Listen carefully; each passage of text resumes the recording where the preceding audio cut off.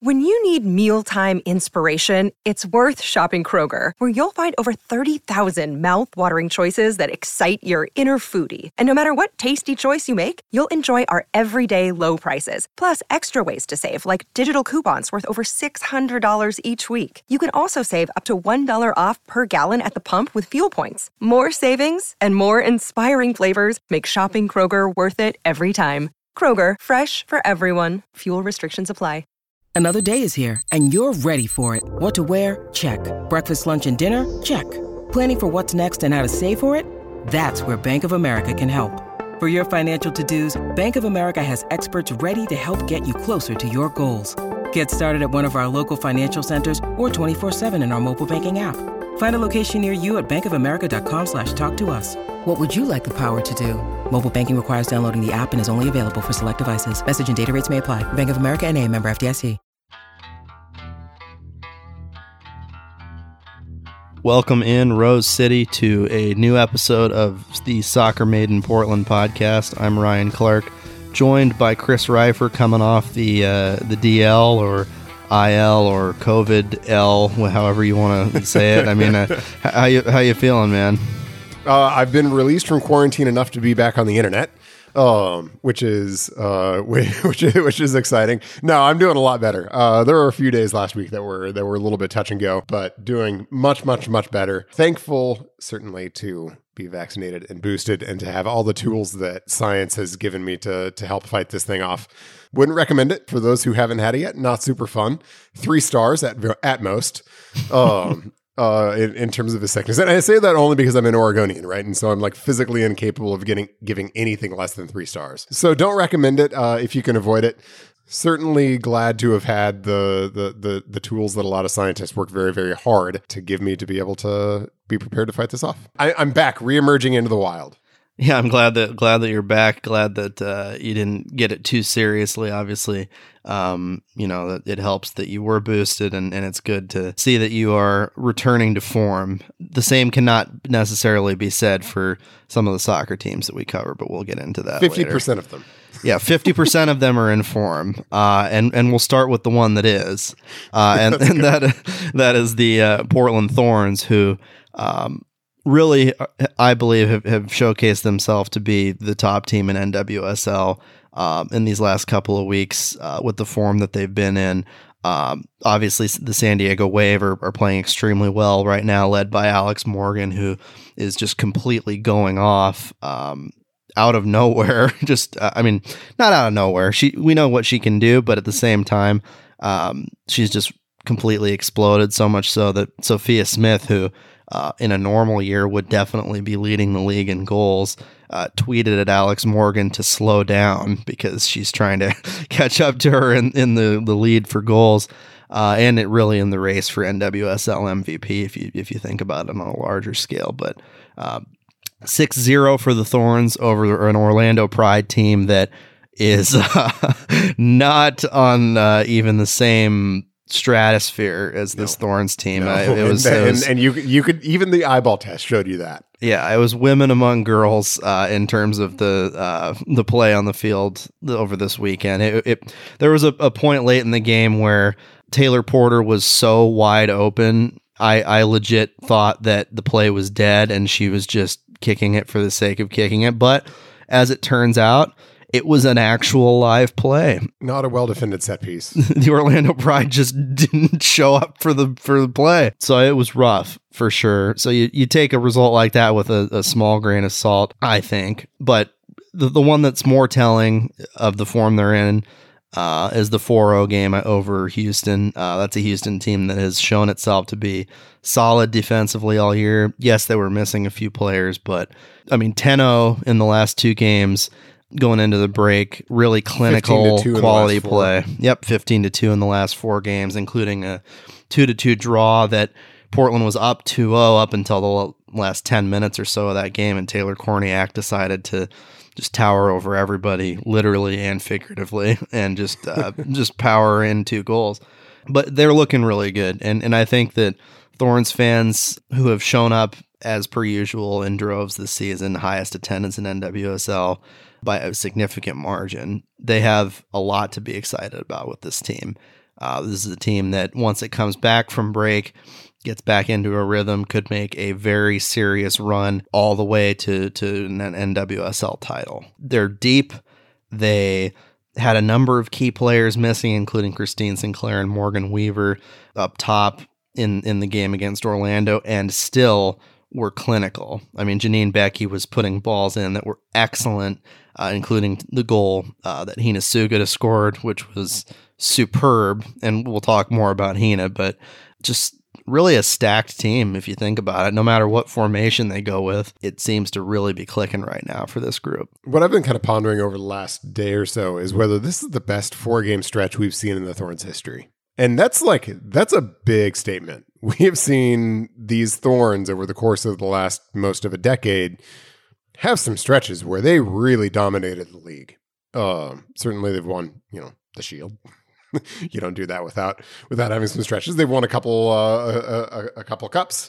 They, last year they won what was sort of a MacGyver treble. And so that's no small statement, which is why I want to qualify it somewhat by, sort of just opening it up for consideration. But I think it's in there. I mean, look, yes, it's not a 4-game win streak. They did have that one draw that you talked about to San Diego. San Diego also is currently the table leader. So like an away draw, even notwithstanding the circumstances of having it be one that they kind of let slip through their fingers a little bit, but an away draw at the top team in the table is not bad by any means. That's nothing to shake a stick at. And then the 3 other games, 3-0 to Angel City, who at the time were playing pretty well. A lot of folks were worried going into that game. I will just take a note that I thought the Thorns were gonna dominate that game, and they did. 3-0 in a pretty uncompetitive game, where they dominated Angel City. They went down to Houston and won 4-0. Now, folks point out no Rachel Daly, a couple other absences for the Dash, but look, no Christine Sinclair for the Thorns. No, the stretch Emily Menges has been out. Megan Klingenberg has missed some time. Morgan Weaver has missed some time, as you noted. So, injuries go both ways, and you could say that about both teams. And 4-0.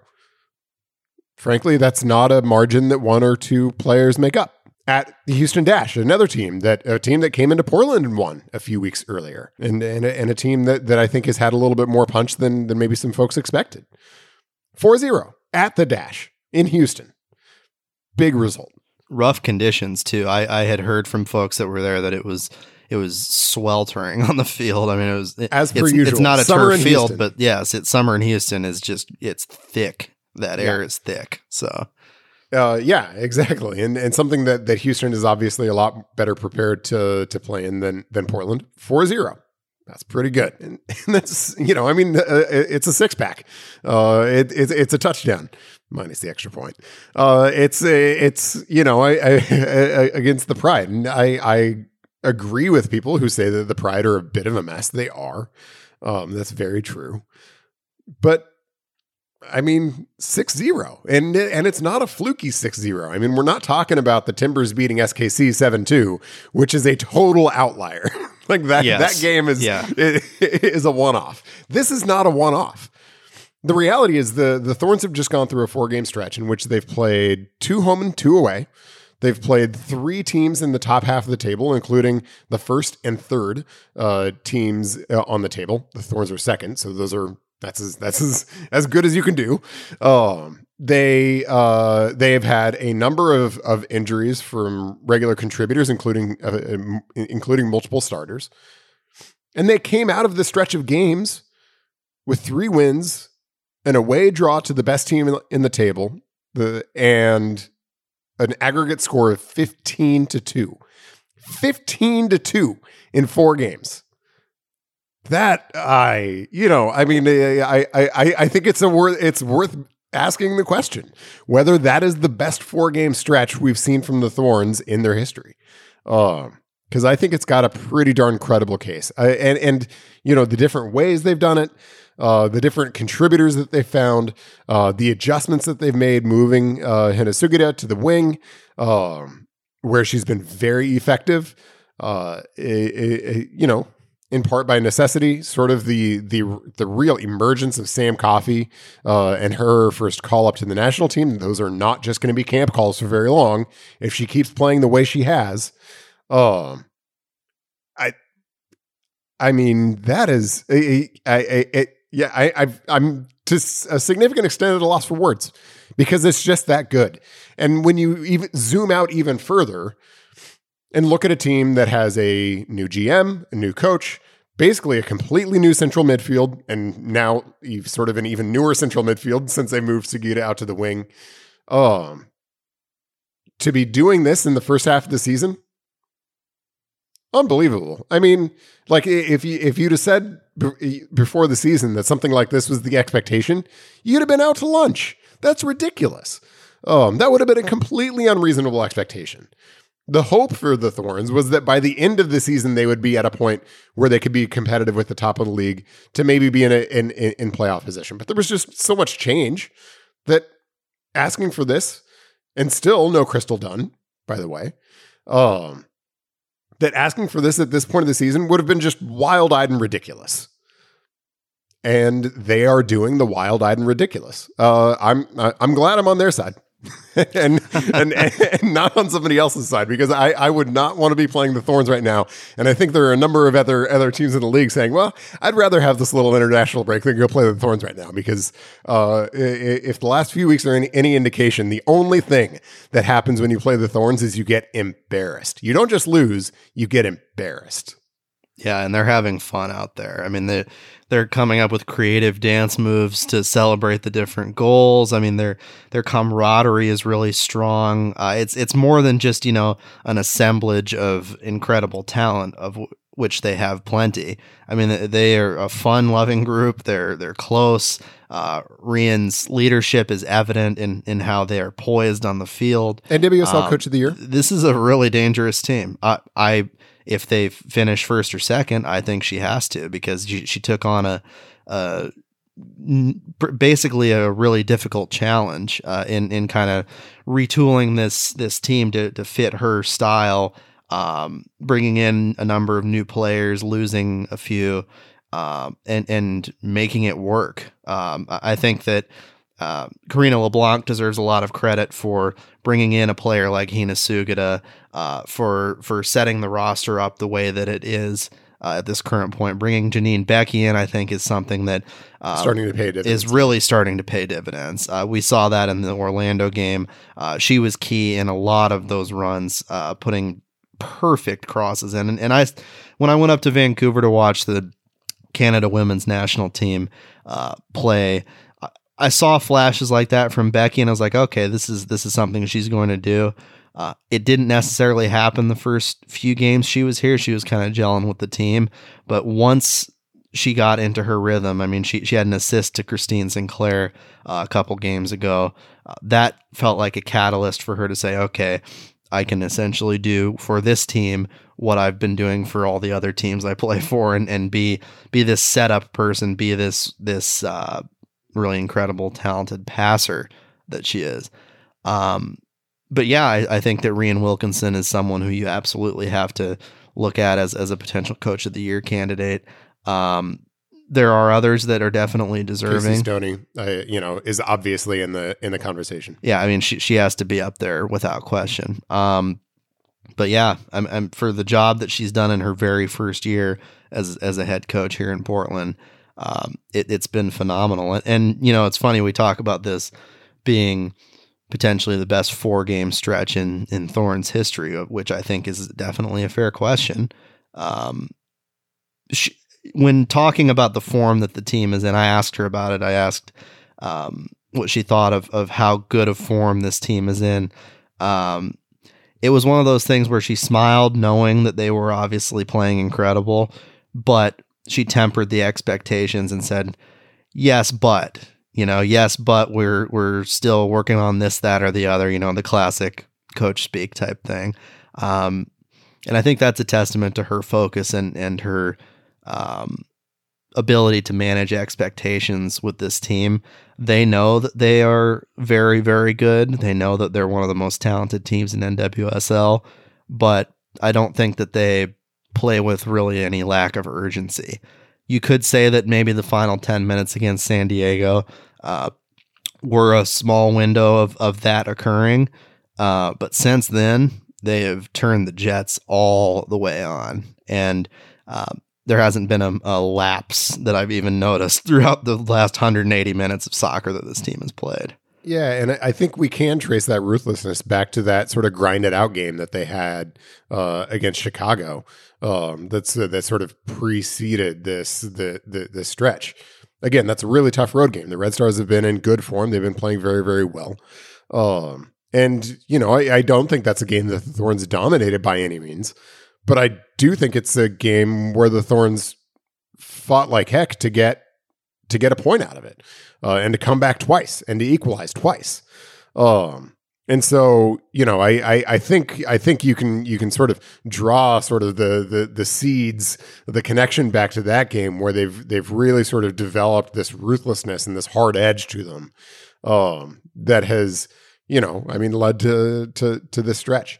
I very much agree that Rhian Wilkinson has to be a leading candidate, and I'm not going to say the leading candidate, but certainly a leading candidate at this point of the season for NWSL Coach of the Year. At this point, you've got to say that that her team is sort of a leader or a favorite when it comes to handicapping the Shield race, and when it comes to making predictions about winning the Cup at the end of the year. And so, I think that's all pretty remarkable. One thing we haven't even talked about, we haven't even mentioned this.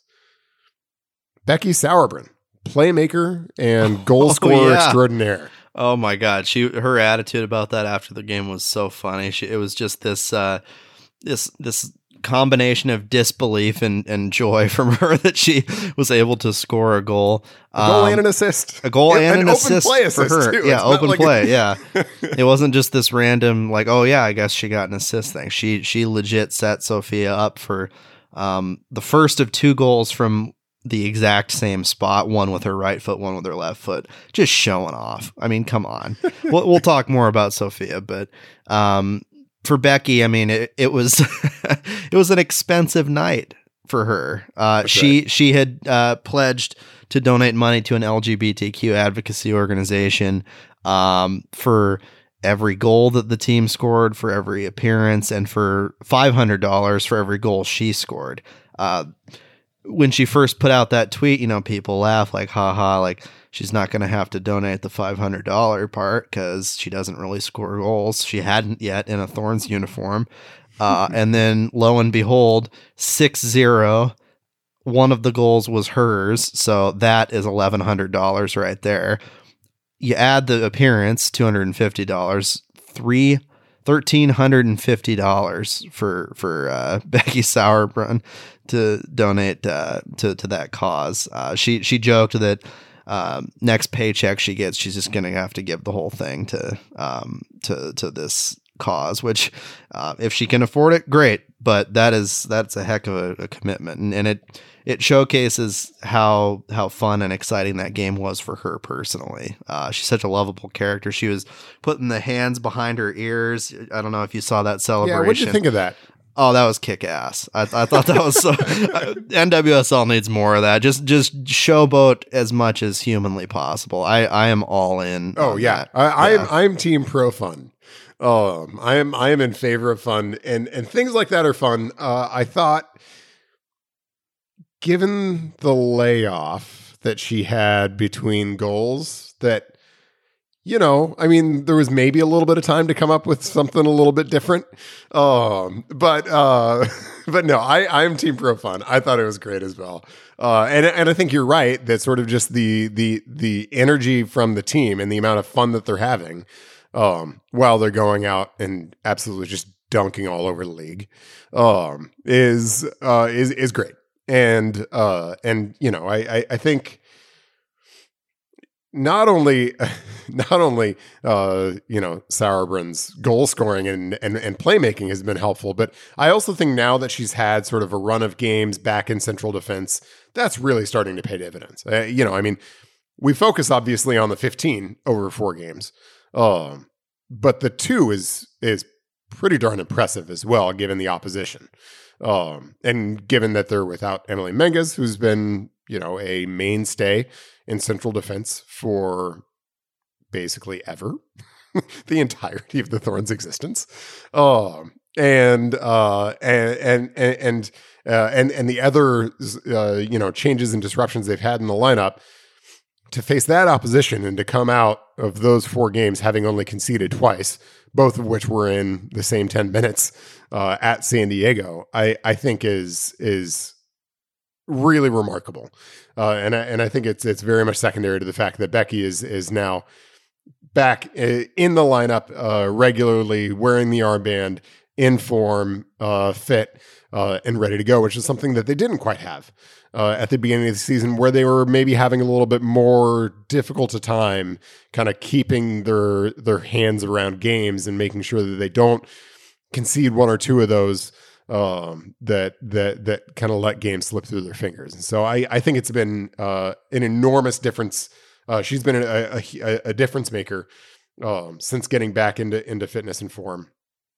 And, I have no idea what she wants for her future. But I also think it's something the Thorns need to be thinking seriously about. And maybe the Timbers and Thorns in combination need to be thinking seriously about. Because from the aptitude that she showed in leading the U.S. women's national team through their equal pay fight, which probably, given the amount of time involved and everything involved, probably equates to having a master's degree in like soccer economics and those sorts of things. Just overwhelming amount of sort of just organizational leadership that she has shown literally everywhere she's ever been. The obvious intelligence, her familiarity with the game, all of those qualities make Sauerbrunn the kind of person that whether it's on the field or in some other very senior capacity, is somebody whom you would want to have leading your club. I say this only to sort of put a marker on it, as something to be considering down the road. But I hope they're thinking about that, because if they can keep Becky Sauerbrunn in the club for a long, long time in many capacities, that would be a coup. That would be a big, big deal. And it's something that they should really want to do. I have no idea if she's interested in that. I have no idea what she wants to do, when she plans to end her playing career, or what she wants to do when that comes to pass. But if I was in the organization, I would be trying to figure that out, so that I have the ability to offer her something in the kind of capacity that she wants to be in. Yeah, I think she would excel in something like that, even if it was an assistant GM role starting out underneath Karina, or some other advisory role. I think she would be excellent. She's a deeply intelligent and well-spoken individual who cares deeply about the off-field stuff. And I think that there are a few sports leagues in the world that are more politically active and speaking out for human rights and against human rights abuses than NWSL. And she is someone that, honestly, she could be commissioner of NWSL someday if she wanted to. She's got that type of leadership. The question would be, would they pick somebody like that who is more outspoken, or somebody that's a little more careful? I think for the future of the league, somebody like that would be a tremendous person in that position. But we'll let Becky finish her career out on the field first and see what she wants to do. Before we start the Sauerbrunn for commissioner, or Sauerbrunn for U.S. soccer president campaign.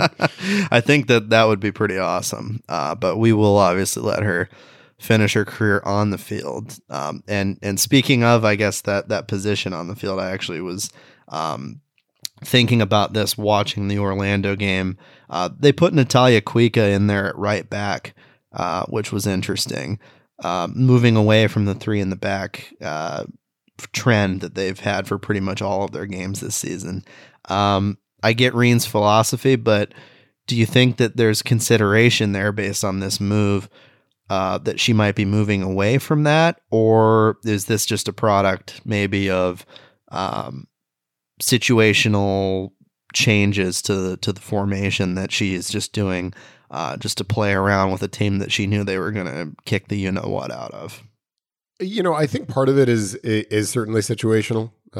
Not having Menges, obviously, I think alleviates a lot of, frankly, the kind of near mandate to play three center backs, just given the personnel available. And also not having Sinclair there, although Moultrie is a like for like ish replacement. It sort of creates an opportunity to innovate a little bit. I really liked the way that 4-4-2 operated though against the Pride. 26-5, I think, was the shot difference. That hard to argue with that. And in looking at this game sort of singularly, it is very fair to say, that we need to be a little bit careful just based on the opposition. But I thought the 4-4-2 operated very, very well. I think part of it that has allowed that to happen is just how good Sam Coffey has been as a six. If you're going to go with sort of a true kind of, single pivot, really 4-4-2, where you've got a clear six in Coffey, you've got Rocky Rodriguez as an 8, who's going to push on a bit more, and is going to play box to box. And then, Moultrie is your other central player, but she was really playing, either as a true kind of free 10, or you could even, as sort of the formation implies, as a second forward. You need to have a really good, really reliable 6 in order to play that way. And I think she has earned that trust. And I think every time now that she has that trust has been placed in her, she's rewarded it. I think moving Sugiura out to the way, we sort of mentioned this earlier, but it sort of bears emphasizing. It is really impressive the way Hina Sugiura has played multiple positions for the Thorns and excelled at multiple positions for the Thorns, whether it's centrally as a 6-8 or even as a 10 at times, as she has sort of played de facto. But now moving out to being an out-and-out winger, not like a pension-in kind of winger, not nothing sort of really quirky about it, just an out-and-out winger. And her ability to be a game changer as a winger is really remarkable. Yeah, I mean, her first play in that position was against Houston. She put the ball in that was the own goal. That was the very first play that she was in that position. And from there, she has been an unbelievable playmaker and has been in all the right spots. Yeah. And so, I like what I saw. I think Kuika was good as a right back. Certainly she has the defensive chops to be able to play as a right fullback rather than a right wing back. There are significantly more defensive responsibilities in that position. It's not an unfamiliar position for her, obviously. She's played in a 4-back a decent amount. But I also thought that it allowed Janine Becky to be a bit more aggressive in getting into the attack, which I think worked very, very well. And while also keeping Kuika a sort of fully productive attacking player as well when the Thorns were able to push up, which was basically the entire game. And so, I think that 4-4-2 operated as you want a 4-4-2 to operate. Early in possession, the wingers were good in providing width. Later in possession, they did a nice job of coming into the channels and letting the fullbacks provide width. The central fulcrum was really stable. Sophia Smith is obviously among the best strikers in the world right now. And I think that free role for Moultrie has looked really, really good and has been, maybe the first time we've seen her have a run of games where she very much looks the part of a professional starter. Yeah, and she's been really seeking that too. She's had conversations privately with Karina LeBlanc and with Rhian Wilkinson about getting more chances, and I think that this may be her niche. She may have found that spot where she can really be a consistent contributor for them. Because she's 16 years old, folks. She was the youngest player ever to score a goal in NWSL. And made a debut at a really young age, and obviously is a talented young player. So this could be, as you said, the kind of niche that works for her. And I don't blame the Thorns for the way they've used her. When you're dealing with hyper talented young players like Moultrie is, there is always more danger in overexposing the player and overwhelming them than there is in being a little bit cautious. Now she has played. It's not like she's been completely relegated to the bench. She's gotten opportunities. But this is her biggest opportunity so far. And it's just what you want to see from these young players when these opportunities do come along. And if a club is healthy, they will, and it is. Is you want to see them seize it. And I don't think there's any question. Moultrie has seized this opportunity. That's not just to say that she is an in-pin starter from here on out. Christine Sinclair is still in the team. She will be coming back. And I expect Sink to get the majority of the starts probably for the rest of the year. But I also think that Moultrie has shown that she deserves to get a number of these over the course of the year, which of course causes no stress for the Thorns. They want to see that. They want to have sort of that like for like switch option, given the schedule congestion in NWSL and just the reality of Sink's age. That's great to have sort of a platoon partner for Christine Sinclair, and I think Moultrie has shown that she is very much ready for that role this year. She can very much be trusted to play important roles. She's playing as a 10, as a second forward, one of the most important players in the team, and she's shown that she's ready to be trusted with that role. And in doing that, if she can continue to grow in that role this year, then I think when you're looking at 2023 and beyond, you are looking more at a regular starter. And that is sort of the next hurdle. But the danger is far more in sort of crowning a hyper talented young player too early than it is in being too patient. And, it is a process in which she has to show some patience, in which she has to sort of grow into and sort of prove it out on the field in NWSL games, that she can be trusted with it. And she's doing it right now. So full credit to Moultrie.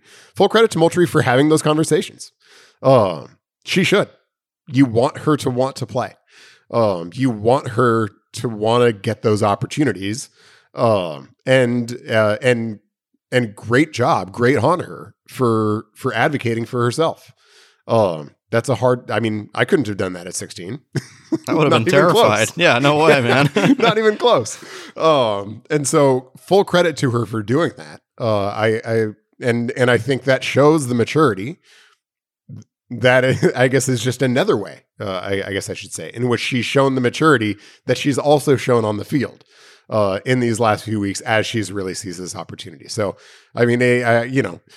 long term for the Thorns in looking at the future, that should be tremendously exciting for Thorns fans, because it is maybe the clearest indication that we've had to date that the hype around Olivia Moultrie is not just hype, that she very well has the ability to be a special player in the league, a special player for the national team, a special player for the Thorns.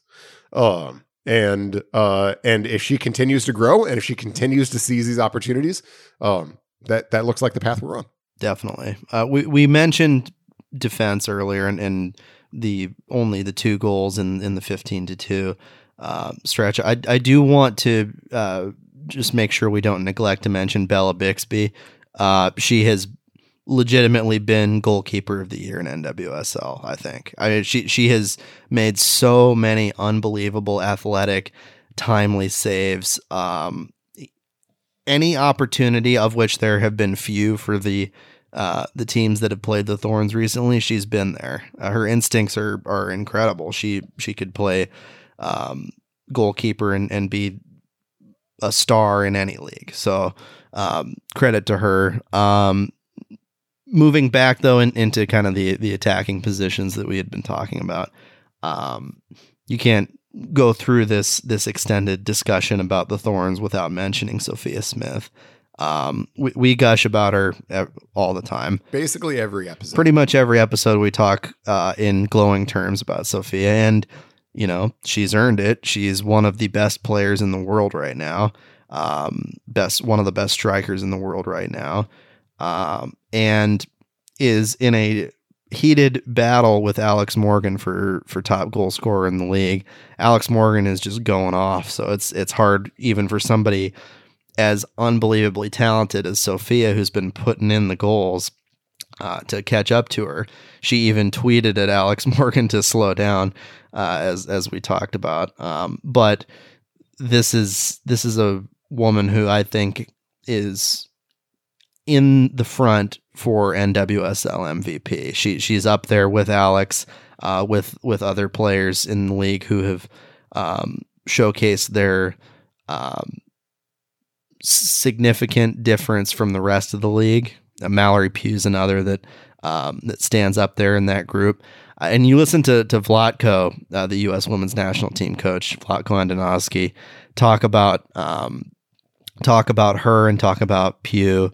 And he's just in love with how they play. And why wouldn't he be, right? They have dominated the league so far this season, particularly Sophia, who is someone that at 21 years old is going to contribute in these U.S. Women's National Team games in ways that are going to elevate her stardom. And as we get closer to the next World Cup, I think that on a national stage, for really the first time in her young career, people are going to see just how special she is. She could reach the marketability level of somebody like Alex Morgan, be on that international superstardom plane.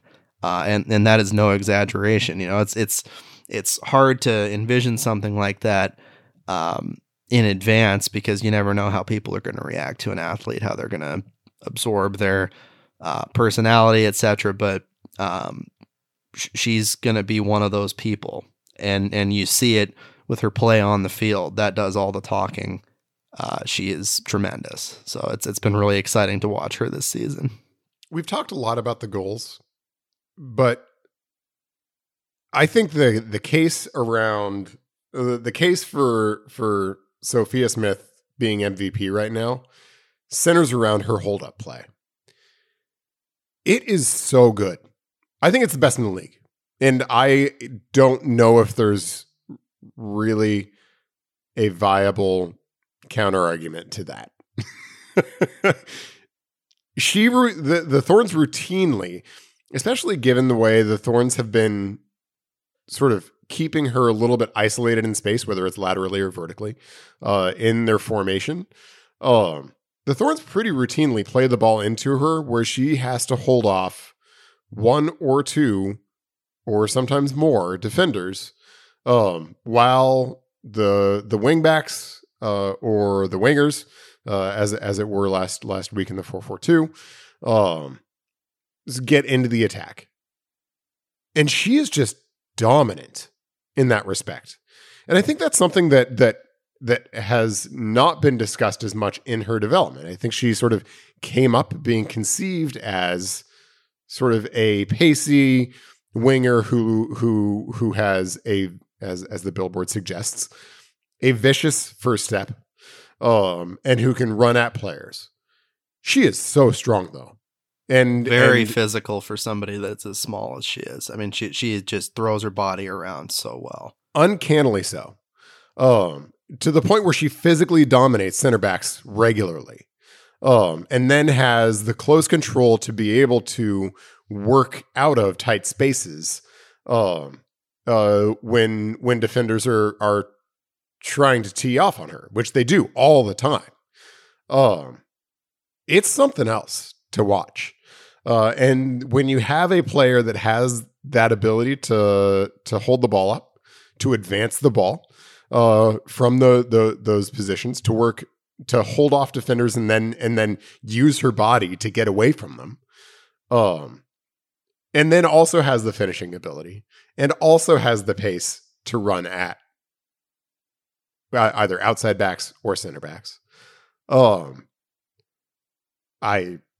My goodness. I mean, I think international superstar is right. I think I think that is where it looks like we're going. That, we very well could be sitting here in 2032 talking about how Sophia Smith is still one of the premier players, not in NWSL, not in the U.S. women's national team setup, in the world. and that's what the trajectory looks like right now. But it's not just because she's a good finisher. It's not just because she is dangerous in space and can run at defenders. It's because she has an unusually well-rounded skill set for a striker and for a forward that very much includes maybe being the best hold-up striker in the league. Yeah, I think the onus is on the Thorns to lock her up as long as possible in a contract, because they recently signed her to an extension, which is great. Keep her with the club for a few more years at least. But this is somebody who is going to dominate NWSL for years to come and become this, as we've talked about, global superstar, I think. She is someone who I think fans should be excited to watch come into her own in this way. This is really, I think, her breakthrough year to be who she knows she can be as a player. So that's really exciting to watch.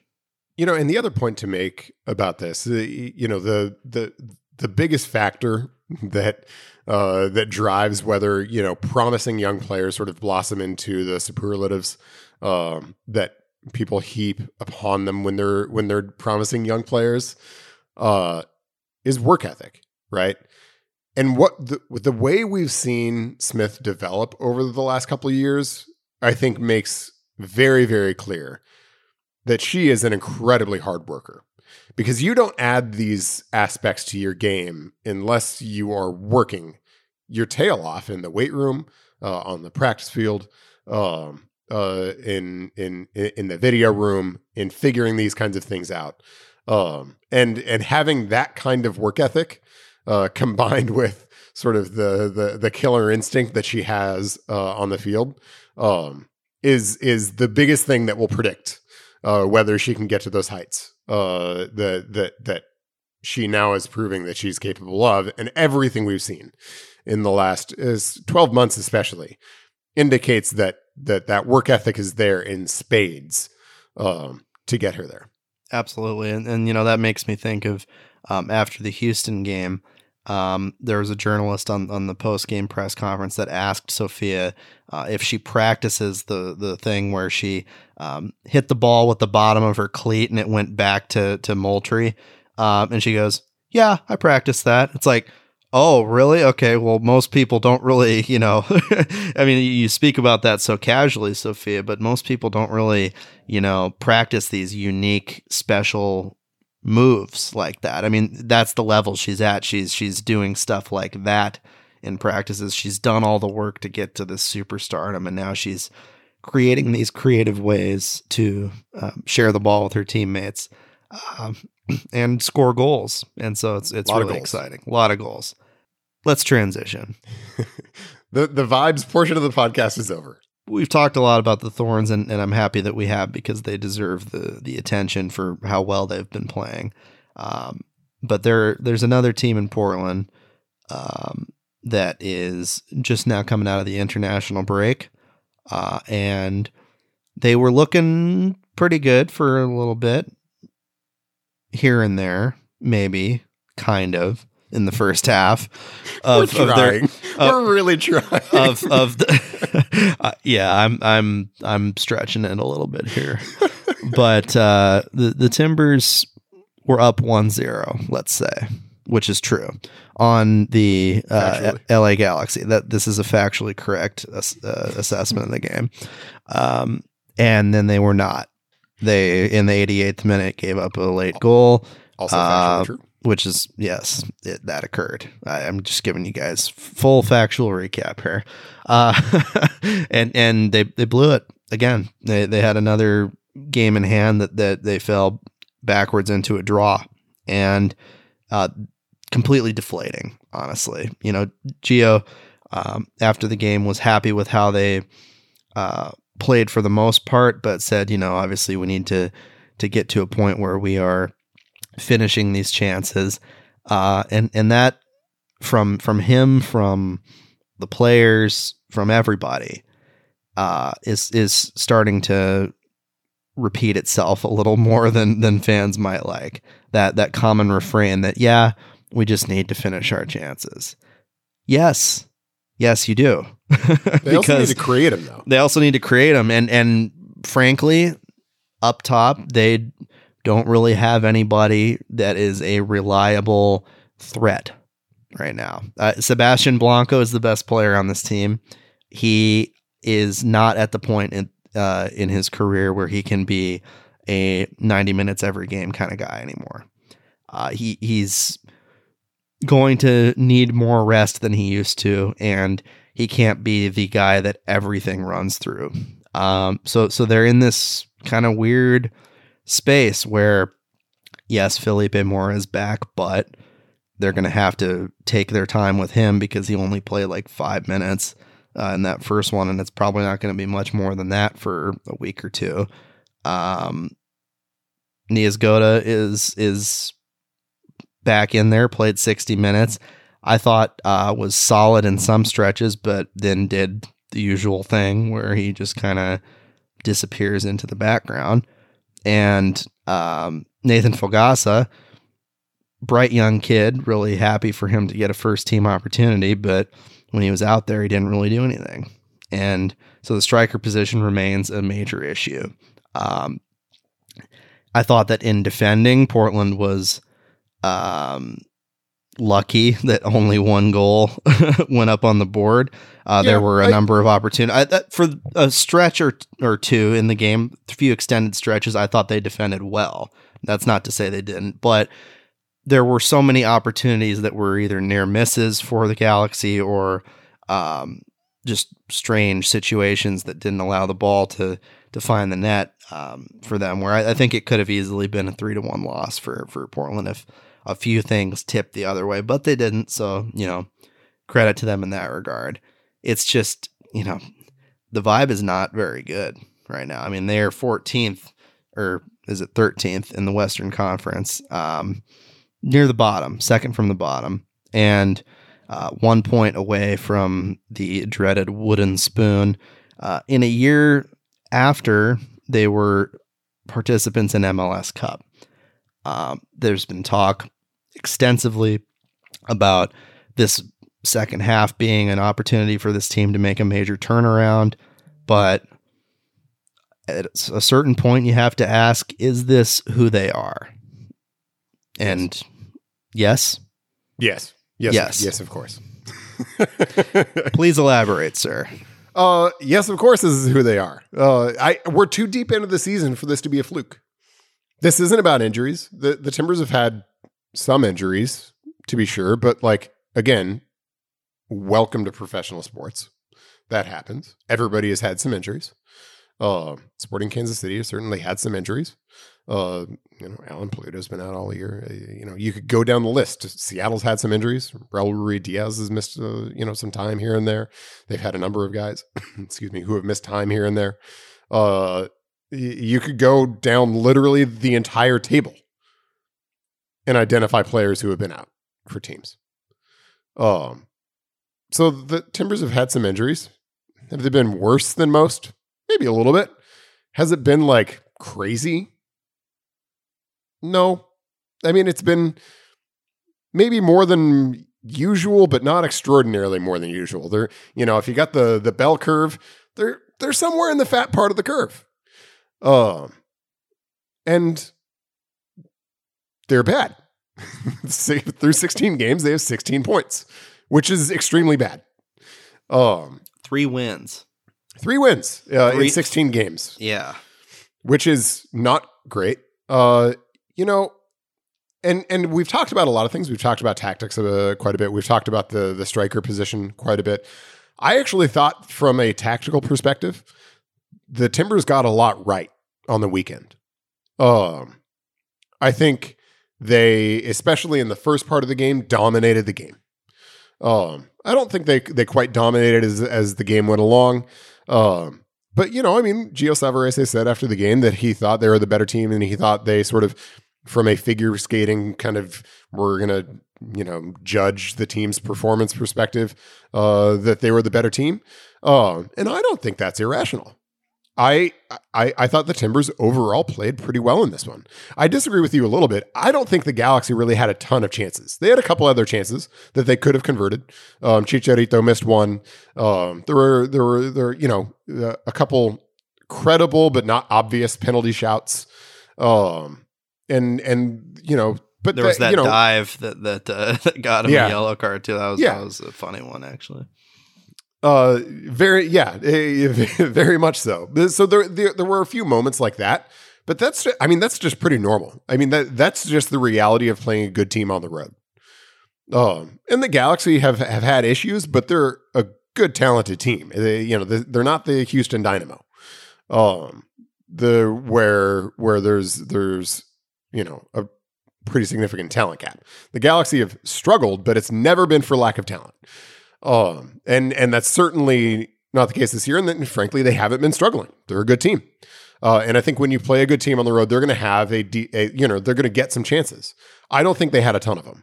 And I thought, especially late in the game, as they were applying more and more pressure, the Timbers generally did a pretty good job of keeping things fairly quiet. It's not like it was a shooting gallery on Alija Zivicic's goal. And I thought the Timber structure and their defense did a nice job of largely keeping the Galaxy at bay until they didn't. And honestly, the until they didn't part is I think the part that deserves the most focus right now. The Timbers have played 9 road games this year. They're 1-4-4 in road games, which is bad, but actually not terrible. If you want to look at the more terrible part of it, it's the fact that they're 2-2-3 at home. Mm-hmm. That's a huge problem. 1-4-4 on the road. Probably like to see 1 or 2 of those be wins if you wanted to be a good team. But that's not a panic button hitting road record. But here's the thing: of those 9 road games that they've had, they've led 5 of them, and they've only won once. They darn near didn't too in that Vancouver game. Right. They were a hop, skip, and a jump away from doing the same thing and giving up a draw. Exactly, and there were some other factors at play in that game. Some interesting decisions from Silvio Petrescu that maybe made that game look a little bit closer than it should have been. Yeah. But they've led 5 road games and only won 1. That's really poor. And if you want to look at a season in which you're on 1 point per game halfway through, and really now up against it, I'm not sure the head is in the noose, so to speak, in terms of the season, but they're walking in the direction of the gallows. They're now really up against it. And you look at those points dropped at New York, at LAFC, at San Jose, now at LA Galaxy. Those are tough to swallow. And I think they speak as much to mentality as they do to personnel or tactics. And I think that was stark on the concession that the Timbers gave up to the Galaxy. Whereas, frankly, there was no urgency. They fell asleep on a play. They allowed a 3-pass sequence on the wing with 0 ball pressure from anybody on anybody. It was basically a standstill cross that came in from, it was Araujo, right? It was basically a standstill cross and a completely unimpeded run for a header on the near post. And when you look at it, guys were there.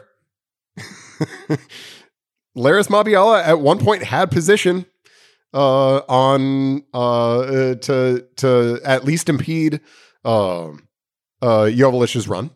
He didn't. Marvin Loria, Claudio Bravo, Jimmy Chara were all sort of in good spots to be able to contest the combination that led to the cross or to put pressure on and deny the cross. They didn't. The reactions were extremely slow. And that's how you lose games. That's how you drop results in games that are there for the taking. And it's frankly a little bit baffling for me that that's happening in that situation. The Timbers looked early in the game like a team that knew the circumstance it was in, that knew the situation it was in, that knew that it needed to get points and that it needed to be aggressive and that it needed to come out and lay it on the line to get that result in a difficult place to play against a difficult opponent. They did not look that way at the end of the game, and that absolutely baffles me. And I hate it. I underline hate it when commentators, talk about this in terms of like very gendered terms of, that kind of, you need to have the guts and that kind of stuff. But the Timbers did not show the urgency that they need to get a result like that. And that's inexcusable at this point because that urgency needs to be there. I mean, look, so we've got a 2-game series coming up. Saturday, Wednesday, at home against Colorado and Houston. 17th and 18th games of the season. Timbers have 1 point per game right now, about halfway through. Generally, if you want to safely be in the playoffs, you need about 1.5 points per game. You can often get in with a little bit less than that. If you're somewhere in the 1.4s, once in a while, a team in the 1.3s will sneak in as a 7 seed. That doesn't look like it's going to happen this year. Just where the red line is now and sort of based on the teams that are there. But if you're at 1.5 points per game, you're in the playoffs. And I think that's a reasonable benchmark for the way things are shaping up so far in 2020. We'll see how it goes. If the Timbers want to finish at 1.5 points per game, they basically have to play Supporters Shield quality soccer from here on out. They need to average about 2 points per game. That's Supporters Shield stuff, right? Like literally right on it right now. I think that's exactly the Supporters Shield pace. Historically, that's about the Supporters Shield pace. Yeah, and that starts with 2 home wins, honestly. I think that these are 2 games that you got to win them, period. And if you're not winning home games against Colorado and Houston when you need to be playing Supporters Shield soccer, when you're not winning home games against non-playoff teams from your conference, hang it up. We're done. Yeah. This is really going, I think, to define whether they are going to make this turnaround. These are the 2 games, sports writers and sports journalists in general can get a little too hamstrung on the whole idea of a quote unquote must win game. But to me, with the form that this Timbers team is in, with the disappointment that came with the result at the LA Galaxy, where there would have been a little more hope had they held on to that result, you got to win this. It starts obviously with the first one against Colorado. Then Houston, you got to beat too. Those are two teams that on paper, 6 points or bust. Yeah. It says 6 points or bust type of situation. On paper, they are less talented than you. So you got to go out and do it. Right. But if the points aren't coming from these kinds of games, where are they going to come from? Yeah. I mean, you're going to have to go on the road to a Nashville team after that on July 3rd, which is not going to be an easy task. Long travel, weird, Quick weird turnaround. Yeah. For them. Credible team. Very credible team. Good home atmosphere in Nashville. Then you go on the road and play Seattle, a team that is starting to round a little more into form after a rough start of its own. But I mean, they're a better team than Portland. So, you expect to go in there hoping to get a draw. And then you're back home, finishing out July with 2 home matches and 1 on the road. The 2 home matches being Vancouver, a team you should beat, and San Jose, a team you should beat. Yeah. Then you're on the road at Minnesota July 30th. So the rest of July, you got to win most of those, if not almost all of them, right? Yeah, and if you're not beating Colorado and Houston at home, where in the world are you going to get the points that you need to average roughly 2 points per game for the rest of the season? Yeah, because you may lose out on them in those 2 road games in Nashville and Seattle. So yeah, you can't count on those being 3-pointers. Both. Yeah. Yeah, these are going to be an interesting few games, to say the least, for the Timbers, and I don't think that they're like a one move away type thing. I think it's a mentality thing. I don't think that you bring in a new right back or you bring in a exciting striker and suddenly everything that is wrong with this team magically disappears. I think it has a lot to do with mentality. And top to bottom personnel rather than specific individual holes, because I don't really think anybody's playing terribly well right now outside of the guys that you expect to in Sebastian Blanco, Diego Chara, and other leaders who, they're the stalwarts. They're going to do their jobs. It's really about everybody else stepping into those roles. You know who had a good game? This is a total aside. This is completely separate from everything we've been talking about. Yimi Chara? I thought he was okay. Obviously had the great run to score the goal. Yeah, the one run was really nice. Yes. That was great. Otherwise, I didn't think he was bad. You know who finally had a good game? Jose Carlos Vanarquin. Yes, he did. He had a nice game. Yeah, both him and Bravo I thought were really good. Yeah. I think that they got themselves into better positions than they've been in, particularly Bravo. I don't mean to stray away from you giving JVR credit where it's due. He hasn't had a lot of chances to get that type of credit this season, let's be fully honest. Stayed on the field, so that was nice. Yeah, I mean, from the conversations I've had with folks at the Timbers, the right back position is going to be the one where the change happens this summer. That is the first priority. And it has so it has to. That's the position they've had the most difficulty with this season, other than striker. So what I know is that the Timbers aim to sign a right back in this window. That's the first priority. Next on the list, and who knows what would precede this, potentially it would be departing from Jaroslav Niezgoda or another DP to open up a spot. But there is a desire, from what I hear, to spend big on a DP striker down the line, whether that's somebody in this window or in the next window. Those are the whispers that I'm hearing about that subject, which, there's a lot of urgency on the part of Timbers fans for the front office to spend the money, to go out, get some higher caliber players.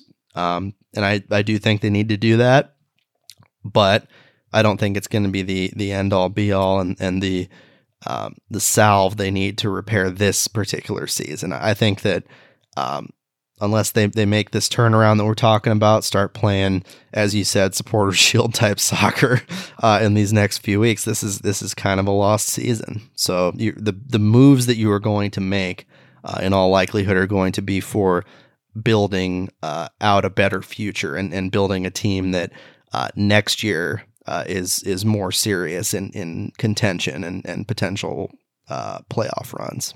Yeah, I think the immediate changes that need to be made need to be internal, and the improvement needs to be internal, principally, because I agree with you. It sounds like the likelihood of truly kind of game-changing additions over the course of the next couple of months is pretty slim, and so there's no knight in shining armor that's going to come save the season. It would be unfair to hope that Felipe Mora is that knight in shining armor. It can certainly help. But, it wouldn't be fair to him to pile that responsibility on his shoulders. So, they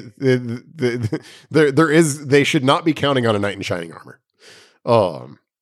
They should be collectively, and by they, I'm primarily referring to the players, they should be collectively feeling like they need to take that responsibility on their shoulders, that they are the only ones who are going to save them from what right now looks like a terrible season. And, I guess if I was Gio Savarese coming out of that game, I would be pretty livid that my team frittered away 3 really important points. I guess 2 really important points, but the point remains. Yeah. I would be pretty livid. I would be pretty hot in my post-game speech because, I guarantee they talked about not doing things like this. I guarantee that in the international break, part of the message was, it is now or never, that we need these points. We need points everywhere we go. And every opportunity we have to get points, we need to seize it. And if I was him and I saw the lazy rotations and I saw the unimpeded run to give up the goal in, the 86th minute, to drop points, I would be up a wall. I don't, Gio seems like a nicer person than I am. so maybe he wasn't. He's a nice guy, but he is a competitor, as you know. I mean, I don't doubt that he has the capability to light a fire under their rear ends. He's the type of guy that is willing to be vocal when necessary. It's just, are they listening? Is everybody listening? He was measured in his post game comments, to his credit, but it wouldn't surprise me if in that post game talk he blew the doors off the locker room a bit. And frankly, that would be warranted because that's what the situation calls for. So, the change needs to be internal. Hopefully they find a good right back to bring in to reinforce the team a little bit. But that's not going to get them where they need to go. Felipe Mora coming back and getting healthy and fit isn't going to make the change that they need to make. It needs to be internal. Definitely. And they're healthy now. So, the excuses have, as far as injuries, no longer exist. That's very true. Hopefully they don't deal with too many more in the back half, but right now everybody's there. What do you got? Show me what you got. Yep. And if you don't show us what you got in the next week or so, we might be throwing dirt on the season, in this space next week, depending on how the next couple of games go. Yeah, that's how huge these are. Look forward to those. Keep an eye on OregonLive.com for full coverage of those 2 games. For Chris Reifer, I'm Ryan Clark. Thank you for joining us today on Soccer Made in Portland. Be sure to leave us a rating wherever you get your podcasts. Like us, subscribe to us, and tell your friends, because we always want to bring more folks into this great circle of listeners that we have out there. So thanks again for joining us, and we'll see you next week.